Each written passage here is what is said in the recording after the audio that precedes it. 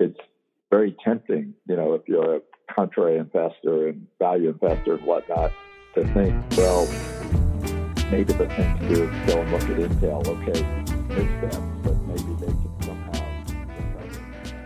Welcome to Telltales, an investing podcast hosted by Hunt Lawrence and Mike Nicoletti. As a reminder, nothing on this podcast should be considered investment advice. You should always do your own work to determine if an investment is suitable for you. I think on the energy part of this, we're going to talk about natural gas today with one comment on oil, and that is that Saudi Arabia did not decide to express their displeasure at not being able to get through that OPEC meeting a week ago, maybe 2 weeks ago, by threatening to open the spigots the way they did in February, just ahead of the lockdowns. And that's good. And I knock on wood as I say it. The dispute is with the United Arab Emirates, who have spent a lot of money increasing their production capacity, and they wanted that recognized if the agreement was extended beyond April. And I understand. I haven't seen the details, but I understand some kind of settlement has been made, and now we'll be back on track. All that is good. We can talk about natural gas, and natural gas on a worldwide basis is LNG.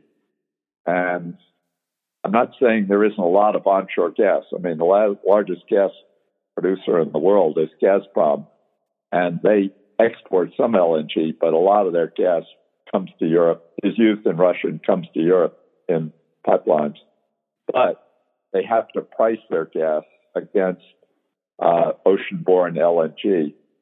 And LNG has been very volatile.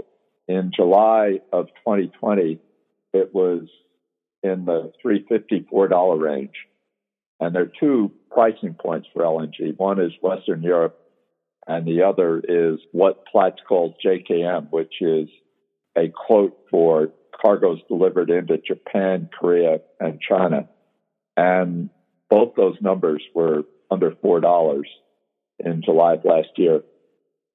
There's no question that it probably related to the fact that oil prices were very low then.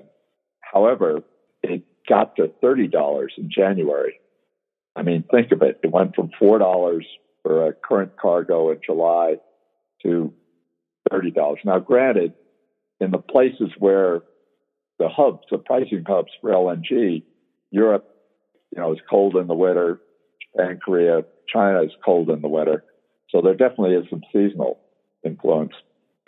As $30 was the price for 30 or 45 days, and then it headed down, I frankly thought, and I think most market participants or people following it thought that it would go down quite a lot, maybe not all the way to $4, but maybe $6 or $7.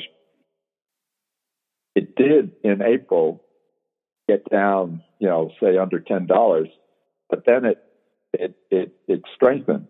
And right now it's sitting at $13 in Europe and maybe $14 in Japan, Korea, and China. Well, that's remarkable. LNG, traditionally, when Qatar, which is the largest producer, would agree to sell LNG cargoes to, say, KOGAS, which is the purchaser for all LNG used in Korea, they would base it on the price of crude. And basically, it would come out about 15% of the price of crude. So if crude were $60, 15% would be $9. The reason that we have these quote, and most LNG, maybe 70, 80% of LNG moves on these price indices against crude. Maybe 30% moves on a spot basis. And one of the things that makes a spot basis so volatile, in other words, $4 in July of 2020 and $30 in January of 2021, is that it's very hard to store as compared to oil or other oil products. LNG tanks are expensive. There's not that much of them. It's also in oil, you store oil on the water. Buy a big tanker and you just slow steam it, or you tie it up somewhere. Can't do that with LNG ships. A $50 million secondhand oil tanker will hold, the LCC will hold 2 million barrels, which is the BTU equivalency of, a heck of a lot of gas. A $50 million LNG ship holds 3 Bs. 3 Bs divided by 6, that's 400,000 barrels. So you really can't store it on ships. You can't store it on land. So if KOGAS has committed to buy cargoes that it can't use, it offers them into the spot market. If KOGAS or other users are short, they buy in the spot market. So all the volatility goes into the spot market. In terms of its impact on U.S. gas, U.S. produces about 90 Bs a day, and our export LNG capacity is around 11 Bs a day. Well, when you go back to July of 2020, it got as low as like 5 Bs. So we were like less than half of capacity, because every LNG cargo you picked up, even though the gas price was low, say $2, it costs you another $1.50 to liquefy it, and then it costs like $1 to $2 to transport it. So no one was much interested in coming in, even though they're contractually required in coming in and picking up cargoes. Now with LNG at $13, we're absolutely at capacity, and it's say $3.50. I mean, the U.S. natural gas prices improved considerably. I mean, it's now trading at on an annualized basis in the $3.50 range, and that's after 2020 being the lowest gas prices in 2 decades. So it's been quite a significant turnaround. The incremental demand for natural gas is LNG. Power demand for natural gas had been a future, an increase in demand. But now, as you have more wind, more solar, more renewables, that incremental demand for natural gas is probably not there. Space heating, heating our homes and whatnot, is pretty flat. Industrial use is pretty flat. Exports to Mexico have gone from 3 or 4 Bs up to 6 or 7. So that's been good. But the future prospect for natural gas pricing in the United States depends on that 11 Bs a day being filled, and there are various projects coming on that will probably increase that 11 B capacity to 15 or so, and that's very important for the future of natural gas. Is the price of natural gas at $3.50 sustainable? Don't know. That will depend on the LNG market keeping in pretty good shape. It'll also depend on capital discipline in amongst U.S. suppliers. If you think about public natural gas companies, other than Vine, recently public, the only public natural gas companies that anyone pays any attention to are the Marcellus companies, EQT, which is the largest, Antero, Range, CNG, Southwestern, Cabot, which is merging with Cimarex. All those companies are in the process of reducing their capex and paying down debt. Cabot, the only dividend payer. I think Range pays a small dividend. I would expect as time goes on, they'd all start to pay a dividend and start to try to act like Cabot or Pioneer, the oil companies, Pioneer or EOG or Diamondback. And so they've all rallied a lot, but in anticipation of this improved gas prices. And I would say the rally at this point is probably, pretty well established. I'm not saying they're as cheap as they used to be, but, they're not terribly expensive either.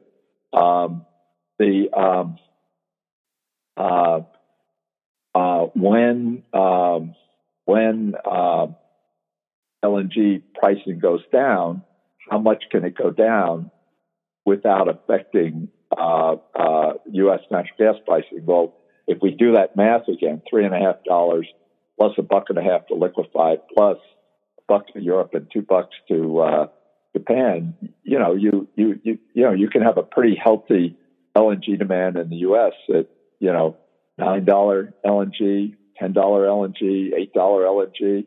Just don't want to have it go back down to $4. Will the fact that international oil prices are in the 70s help maintain a price of at least 8 or 9? Yeah, sure, it'll help.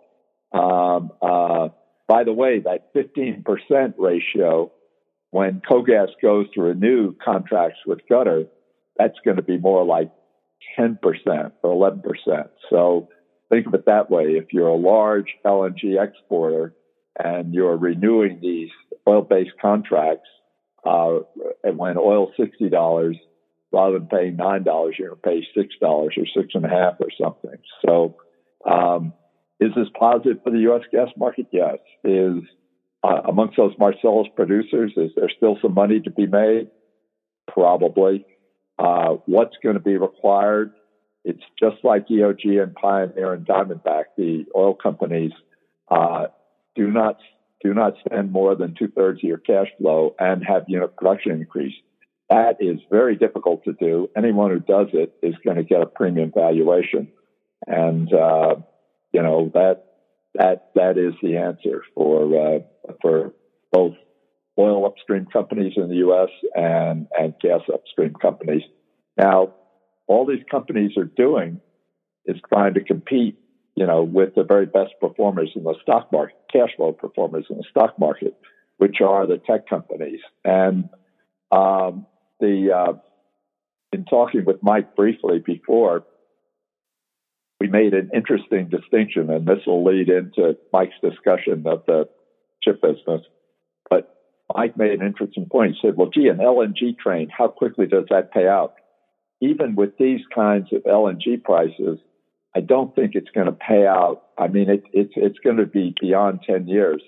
Mike made, and it's billions and billions of dollars. I mean, huge capital expenses, very similar to the huge capital that goes into Taiwan Semiconductor, Intel, or anyone building a new fab facility.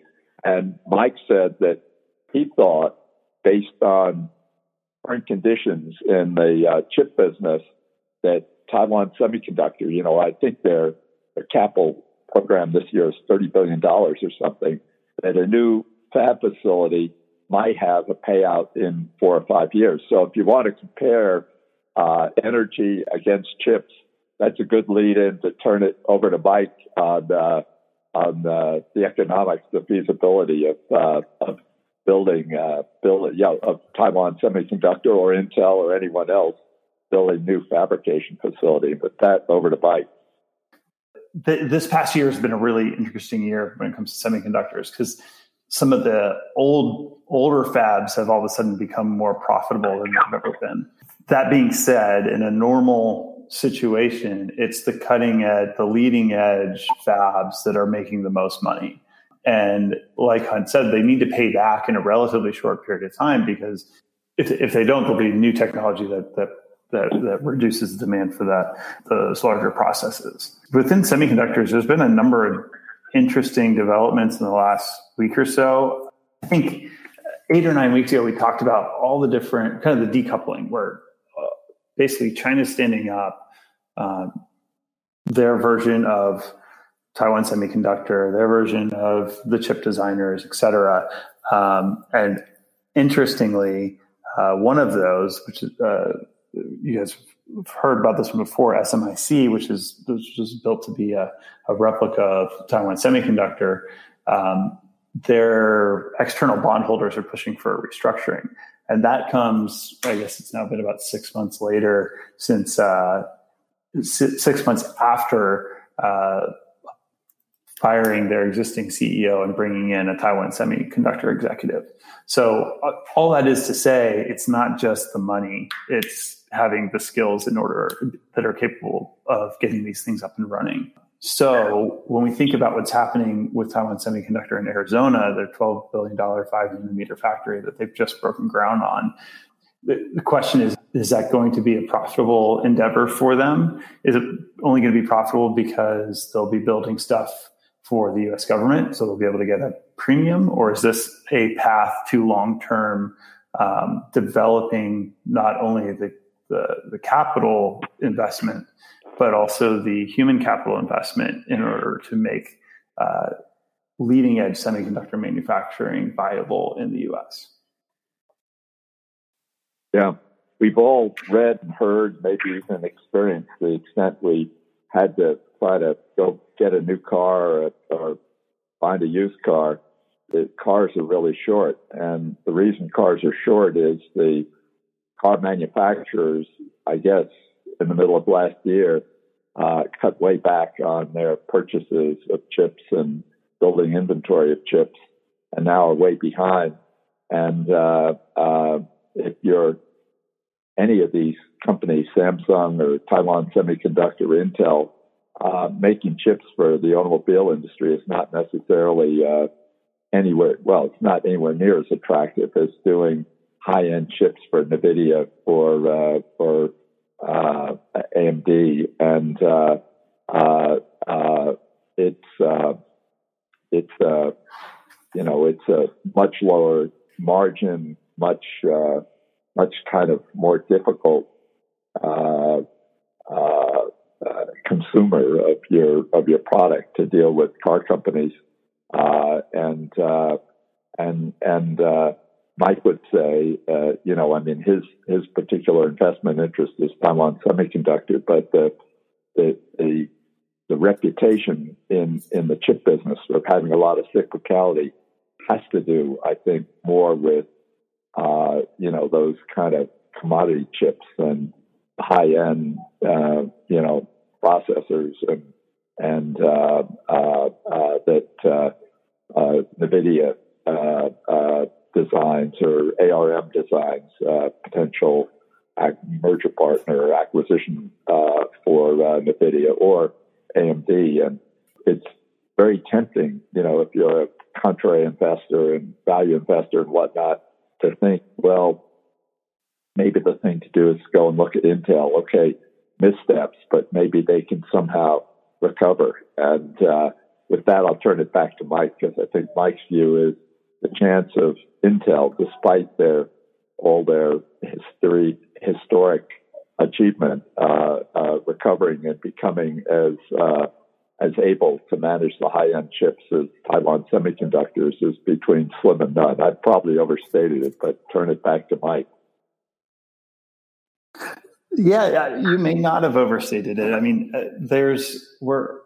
back to where you want to be in the market. The leading edge processes, the reason that I think that we're in a semiconductor super cycle, if you will, and this applies to the fabs like Taiwan Semiconductor, but also with the manufacturing companies, the equipment manufacturing companies, is because the latest generation of chips, we've pushed chip technology in the last couple of years farther and faster than we have in the prior decade or two.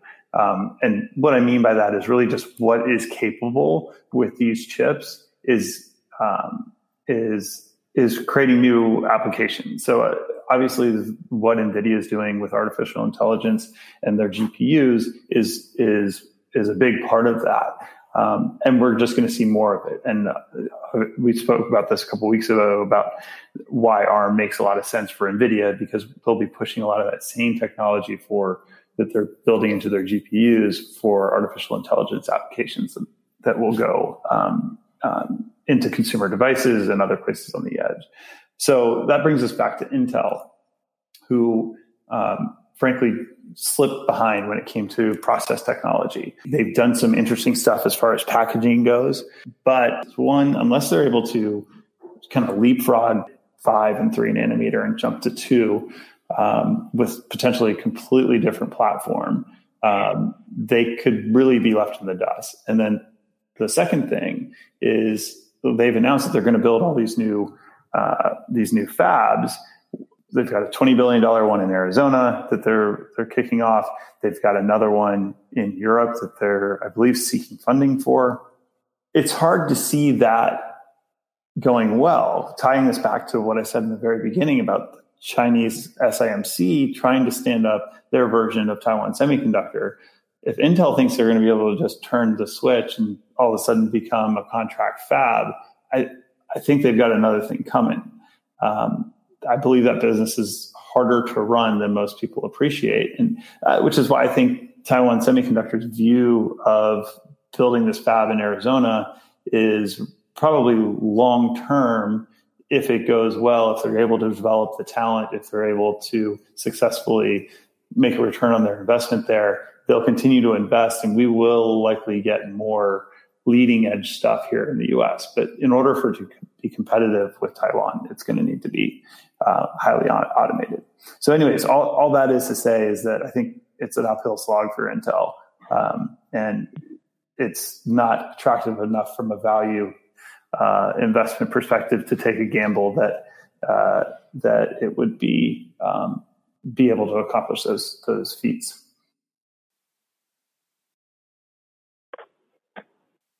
Mostly what I know is how much I don't know about this kind of stuff, but in thinking about where Intel got in trouble or where someone who gets left behind gets in trouble, you build more sophisticated chips. But the problem is, in terms of being successful commercially, you've got to have an error rate of, rather low. I mean, probably way under 5%. And if you can't get to that error rate, and of course all these things are tested before they're shipped. The last thing you want to do is send them out and then have them not work or fail. So it's enormously challenging to be able to make these small pieces of equipment, and I think it's interesting, and I can't think of a parallel in energy, but Taiwan Semiconductor, when it was started, was just a kind of an effort to make something worthwhile in Taiwan, and the people who started it, especially the founder, they might have been of Chinese descent or Taiwanese descent, but all their training and their professional career has been in the U.S. And they probably thought when they started that even coming close to competing with Intel was just not in the cards. And Intel, designed its own chips. I mean, you could, the various articles that have been and discussions on why Intel lost its position probably has something to do with disputes between the people that design the chips and the people who make them, the fabs. Taiwan Semiconductor, as it turns out, I guess, has the advantage of not designing their own chips, only dealing with their customers like NVIDIA and in terms of ignominy, Intel on their newly designed processors may actually have them built by Taiwan Semiconductor or Samsung because they can't get their fabs in a position where they can make them and have them be commercial with very low percentage of failed chips coming off the line that have to be thrown out. Now, I've oversimplified all that, so before we finish today, we've got about 5 more minutes. We'll have Mike straighten us out on a more experienced description of how things go in the chip business. I mean, at a high level, that you're 100% in line. I think that's it's a difficult industry. It requires a lot of scale in order to be effective, especially at these leading edges. You talk about, let's circle back to where Intel kind of fell off a little bit. They pursued a different process technology in order to go smaller. Again, simplifying somewhat, they used more etching and not what is known as EUV lithography, which is what ASML, another company that we've spoken about before, uses, and that's the technology. And these machines are a fortune. I think they're probably the single largest expense item on building out one of these factories. That being said, they've been highly effective. The initial use case for EUV was that it was going to be cheaper. It's turned out, as Hunt pointed out, is that it's not only cheaper, but it produces far less errors than alternative processes. So that's where the industry is consolidating. That's why ASML has done so well, both as an investment, but also as a technology developer. So, the fabs are just, I guess all it is to say, the fabs are just one piece of the puzzle. It's the technology that goes into the fabs. It's their relationships with the chip designers. Back to NVIDIA. I mean, NVIDIA works with Taiwan Semiconductor and Samsung as they're designing chips in order to, in a collaborative way, in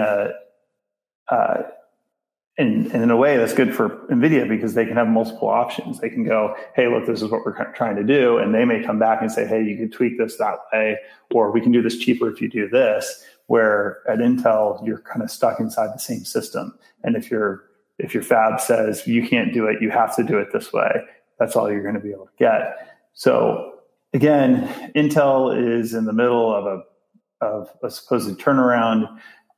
In this case, I'm definitely skeptical of Intel's ability to turn the company around at this point. Definitely worth watching. I mean, it's been a very incredible company over the course of its life. I certainly hope that it does turn around. I just don't think they're there yet, or at least there's not enough info for me to get comfortable with it at this point. Yeah, just to close. Interest rates and inflation in 2 minutes. The 10-year Treasury was 175 in February, and it worked its way all the way down to 130 just recently. And the explanations for that happening basically support this idea that the inflation, which was month over month 5% on the CPI in June, will be transitory. The other explanation for that decline in the 10-year rate is that economic activity may flatten out in 22. In other words, we have the snapback from last year, and we'll get to the fall or into the first quarter next year, and the government spending to support enhanced unemployment benefits and whatnot to try to help the 10 million people or so just out of jobs and continue to be out of jobs because of COVID will lapse, and so you won't have the fiscal stimulus, and then sooner or later the Federal Reserve, I think probably before the fall is out, will modify their bond buying program. They buy $40 billion of mortgage bonds now and $80 billion of U.S. government securities, kind of in effect monetizing the debt. I think it's very likely sometime in the next few months they drop at $40 billion of mortgage bonds. After all, the house market is incredibly is up in a significant way. The home business, value of homes and whatnot, and housing activity, and so it's hard to see that the mortgage market needs that support. And so with the monetary, QE quality, phasing down, and the federal deficit finally coming down, the government spending less money. And of course, what's going on now is, the different political factions, in both parties. The people near the center, and then in the Democratic Party, the people up on the progressive, and then the more conservative side of the Republican Party, they're all fastened in on who's going to pick up seats in November 22. The way they're behaving, you'd think the election was just 60 or 90 days away, so how this all works out in terms of capital markets and especially stock market values. You can say we did all this overspending and we monetized debt. We didn't create that much consumer price inflation. However, there's no question that the overall stock market level definitely benefited from low interest rates. So seeing high interest rates wouldn't necessarily be good for the stocks we all own. I think that as each week goes by, as each month goes by here, it'll become a little clearer how to anticipate this. I think in terms of oil pricing, gas pricing, the cash flow from companies that have free cash flow, like the Googles and Amazons and NVIDIAs and whatnot, I think that's all pretty secure. But the valuation of that cash flow is, what may be at risk. So, as I say, next week, having led oil last week and gas this week, next week we'll lead with interest rates. And with that, everyone stay healthy, and we'll talk next Wednesday. Take care.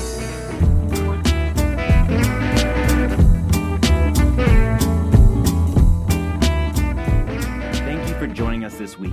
Please tune in to us again next week, as we'll be back on Wednesday. As a reminder, nothing on this podcast should be considered investment advice. You should always do your own work to determine if an investment is suitable for you.